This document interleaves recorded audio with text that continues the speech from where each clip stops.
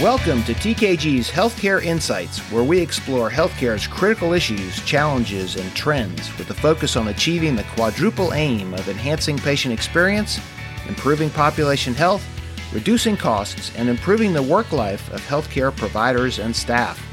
Thank you for joining us today.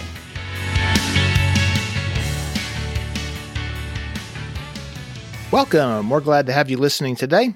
I'm Warren Smedley with the Kinetics Group, and today we'll be continuing the report out by our summer interns, highlighting the findings from their research projects focused on adopting patient-centered care. Each summer, the Kinetics Group brings in several student interns to explore the critical issues in healthcare and learn alongside the TKG team. This year's team has proven themselves to be especially thoughtful, insightful, and hardworking. They have done some impressive work. I'm delighted to reintroduce them to you today. We have Danielle Dror from Tulane University, Prem Shah from Temple University, and Ava Ritchie from the University of Southern California. All three students are pursuing degrees in healthcare. This is part 2 of our discussion. Let's pick up where we left off. Did you see anything or read anything about how the actual patient responds to these digital tools? Do they like them, or do they embrace them, or is it hard to get them to understand how to actually use them? So I would definitely say there's, of course, a learning curve in the beginning to any new tool that you would implement. But the idea is it allows for you to bridge the gap between what is this condition that I have and how can I solve it? A lot of times it's like, okay, with diabetes, and I have to check my levels every day before and after I eat, whatnot. But the idea is now when you can introduce more education and when you can kind of bridge this gap, a lot of people feel a lot more confident in being able to control the condition. So it's not more, all right, now that 50% adherence rate it can kind of come down to something more understandable just because people do feel a lot more comfortable and connected to their health. And that only happens because, for example, one of the 7 goals that we talked about was shared decision making or data used to modify these treatments. That only happens when you can when these self-monitoring interventions kind of log all, let's say glucose levels, and then that goes back to a practitioner. A practitioner analyzes that, and then you have a conversation about it. And once that happens multiple times, you start building this communicative atmosphere. And now it's a lot more of a regular, normal conversation at the comfort of a patient, rather than you feeling like it's a whole other event to go take care of my health. And so that sort of confidence and that comfortability is, I think, what we're trying to accomplish. And that's when we start seeing actual positive results in people adopting this, because it only just makes life easier. Just at the beginning, it's hard to have to now adjust to a new means of taking care of yourself through these digital means. But at the end of the day, it allows for a lot more comfortability. Create more of a partnership between physician or clinician and the actual patient. Yep, precisely, yeah. Kind of work together. Interesting thought, though. The average person only lasts about 2 weeks with their New Year's resolutions.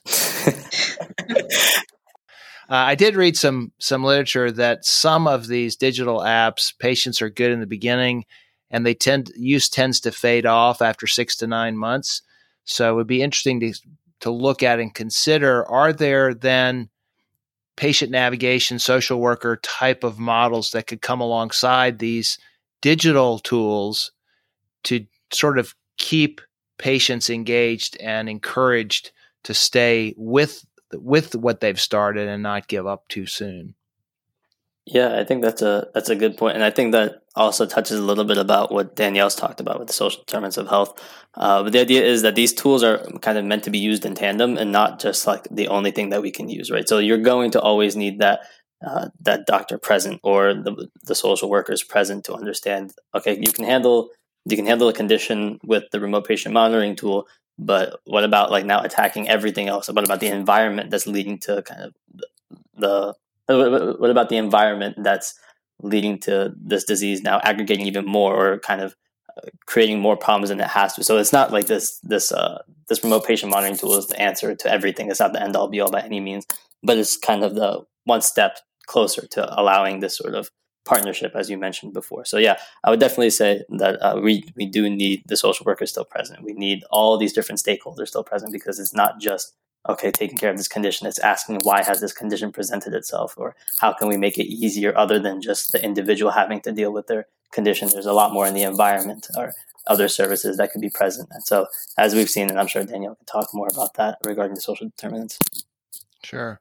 Danielle, I would like to ask you about that. We've talked a lot about social determinants of health, and that's a very common term, buzz term that's used. You hear it all the time. And if you stop, I'm going to stop and think from more from an academic perspective that perhaps these are really social correlates of health. They're definitely correlated with health, but don't necessarily determine a health outcome. Strongly correlated, yes, but maybe determinant may imply something that particular individual or that class of individuals can't break free from that because it's predetermined that they're going to have a certain outcome. And perhaps our thoughts as healthcare administrators should be, can we switch this from something that determines a health outcome to simply something that is correlated with the health outcome that we can then address that correlation and reduce that correlation and improve the outcomes for the patients? What are your thoughts on that? Yeah, 100%. You have to have, the current systems in place that are restricting a lot of people financially or their physical environment, all these social determinants, occupation. With COVID, we saw them leading to greater health disparities and having higher exposure to the coronavirus. But there's definitely ways that public health officials, politicians, and just generally organizations can help limit the effects these social determinants can have, so it's no longer determining their health outcome. Especially for people with chronic disease. So you got chronic disease and you're being forced to make a decision between eating or taking your medicine. Yeah. And you get put in a position where you have to make a choice, and maybe it's your child that's the one that has the diabetes, and you have to make a decision between, do I eat properly or do I take care of my child? Yeah. And those kinds of decisions are hard for patients to try and make. But we can, as a society, overcome some of those barriers. Yeah, and I think that the start of it is just having better social programs. I think making it easier to get food stamps for individuals who need the help and where they can get healthy food instead of just going to the local fast food restaurant, because it's cheaper than to get like a fast food meal than to get all the vegetables and fruit and the grains to make a proper meal at home. So having that, making it easier, making transportation not an issue, getting to the supermarket is, for certain people, that fare to get onto the buses or the subway or other public transportation systems, and then also paying for your groceries and the time it takes is a huge issue if you're working more hours than, or working full time, have a family to take care of as well. Because if you're working full time, that's already one job, but also being a parent is another job. So remembering that. Sure. Actually, there was an article published I recommended to you, Dr. Carl May, M-A-Y, 2014, on the total burden of care. And Dr. May actually studied all these factors that go into somebody who has a chronic condition and how all of these factors, trying to feed your family, trying to live your life, trying to take care of your kids, trying to do your job, and trying to manage your chronic condition, they all pile up together to create this amazing amount of stress that then causes, in his case, what he discovered was the cause of one of two things. You either overutilize the healthcare system or you underutilize the healthcare system. But we've put so much stress onto these chronic patients. It's no wonder that it's 6% of the total GDP, because we've piled everything onto these patients who are already stressed in their normal lives. Then we add all this extra to them in their clinical condition or whatever that happens to be. Yeah, definitely. Okay, as we think about this project that you did, I know that you actually linked it back to our kinetics group objectives of addressing and advancing the quadruple aim. Can you kind of share some thoughts on how all these pieces fit back to trying to advance the quadruple aim? I can take that. So yeah, with the quadruple aim, we can say the first being improving the patient experience. As we've seen from pandemic-related highs in telehealth or digital health, patient experience has been improved with digital health, especially with the study done afterwards of where 76% of patients are actually interested in using telehealth and 74% of patients reporting high satisfaction rates. On TKG's end and how that kind of applies to us, it's more on the pharma end. It's kind of hard to say how we can trickle this down to a patient experience. It's still a conversation to have. But on the health systems end, it could mean that we now enhance our role in understanding how can we pitch telehealth being implemented into health systems, or now from treatment plans, such as I know what we do with NASH or CKD, creating these treatment plans. The idea is you can create those, but okay, now how can we integrate remote patient monitoring into this as part of a treatment plan? Or can we now, like those slow integrations, starting from if there is no treatment plan for something like NASH and nothing's set like that, you can also bring in solutions for these chronic conditions. And so now it's not only, hey, run XYZ test and based on these factors, do this, but it's also, okay, you can do all of that, but now what about the self-monitoring mechanism that allows us to continue care outside of the hospital or outside of the health system? So I think it's more of TKG having that role with our clients in terms of pitching these telehealth solutions or these digital health solutions. You can also do this in tandem with the already present work that we're doing. Yeah, and then going off of that, another major component of the quadruple aim is advancing population health. So we can do that by looking at the commonalities in populations, which will help public health officials and local health systems work towards limiting the major drivers that impact their overarching community's health. Yeah, and great point, Danielle. Next being the total cost of care. As we mentioned before, with chronic conditions, with only 50% of those patients with chronic conditions being able to stick to treatment is very surprising, and that results in over $100 billion annually to a health system in just one case of hypertension. And I'm sure that extrapolates to other chronic conditions such as diabetes and whatnot. With the cost of care, we can now see in the future, probably in the next decade, big players like Amazon or Walmart now coming into the telehealth sphere, kind of forcing the hand of smaller health systems to create these telehealth capabilities. For example, with telehealth, actually, you're talking about a fairly small market segment. You're talking about 13% of the population, and in the following three categories of behavioral health, mental health, and telehealth.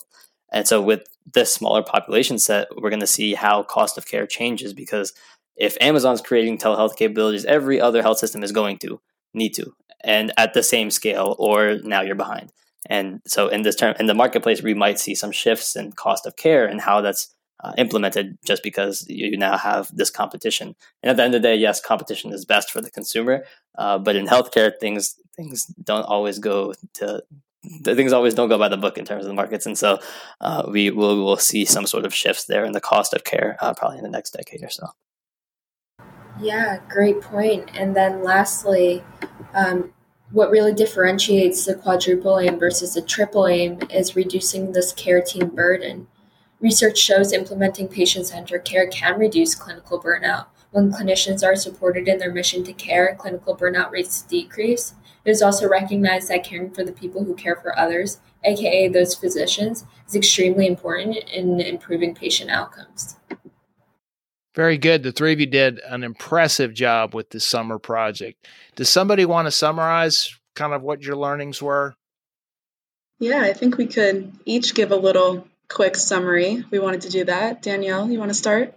Yeah, of course. So as we move towards a patient-centered landscape, it is extremely important that physicians gain their patients' trust. In order to do this, physicians must understand each patient's culture, lifestyle, and background, which all can be done by studying the social determinants of health. Great. And, more to my end from a data perspective, I think we really wanted to emphasize that if we allow it to be, data can really be this compass for change moving forward. So to make great healthcare and, to that point, to make great patient-centered healthcare, the healthcare industry, could really benefit from, this strive for accessible and actionable data. Yeah, and with telehealth and digital health and even AI on the horizon, patient centricity is kind of more about how can we bring healthcare as close to the patient as possible, and in terms of how comfortable can we make it, how easy can we make it, how easy is it for me to take care of my health, and so digital health, I think, is one of the best solutions for that, especially remote patient monitoring, especially with chronic conditions, again, 6% of the GDP. And so hopefully we'll see in the next decade or so these remote patient monitoring methods coming out, and hopefully we'll see them being a lot more comfortable, kind of bridging that gap to healthcare that we see in a lot of the population now. Very well done. So to wrap things up, I have a question for each of you that's a little bit off of your presentation, but each of you is training at this point to become a healthcare leader in the future. And in healthcare, things come and go. They change regularly. So based on what you've done in terms of research this summer, what trends do you think have staying power? Which things are going to be around when you get to be a healthcare leader? What are the important things that you see for our collective future? So I definitely think that this whole social determinants, I know we keep on talking about it, will stay for a while, just because, again, we need to recognize that healthcare, the medical care someone receives, is only 20% of the picture. So you can't ignore the other 80%, everything that happens outside of the doctor's office, someone's occupation, their financial standings, their cultural backgrounds, what really impacts their daily life will forever be impacting their health. And that's why we can never stop looking at that, especially once we finally bring this into our system at the larger scale. It should never leave the system. Absolutely. Yeah, much to Danielle's point, I think, even just looking at this from a higher level, patient-centered care and this shift towards patient-centered care, I think really is here to stay. I hope it really is here to stay. I know that, we've seen more of a shift towards value-based care, and I think that they kind of go hand in hand in that way. So I really do hope that it is here to stay, but I do have a great feeling that it will be. From a more, data-specific perspective, I think that the pandemic has really highlighted, this need for health data, right? We're tracking this virus's progression, across the country and then across the world. And, it's so obvious that data is allowing us to see these trends and, decide masking mandates and decide, which areas are vaccinated, which are not, and to sort of assess risk levels in that way. So, data really is the driver in that regard. And I think I hope moving forward that we begin to realize how important data is, and, how to improve it and how to make sure that it's accessible and accurate and actionable. Yeah, and I would say on the tech end, I would say, of course, technology is here to stay. One becomes obsolete as we keep innovating. But the idea is, I think the remote patient monitoring speaks to the idea of how we're going towards this trend of wanting healthcare to be kind of second nature to us. It should be something that we can easily check up on. It could be something that we can keep in control and kind of know the ins and outs, kind of have metrics, data on our own body in a way. And in that sort of way, it allows us to stay on top of these chronic conditions. At the moment, it's fairly hard to do that, but we have things like wearables now coming out that give us these constant data metrics of how are we doing, how is our body doing, and what's going wrong and what's not. And so this idea of health now becoming second nature is, I think, something I think tech is going to now bring us there through remote patient monitoring, or now also through AI later down the line, kind of creating these systems for us. But nonetheless, I think all like telehealth, digital health is here to stay, and is going to be the foundation of our healthcare moving forward. Very good. As I was preparing for this, I couldn't help but be reminded about an old TV show, Star Trek, the old TV show. You're way too young to have seen it firsthand.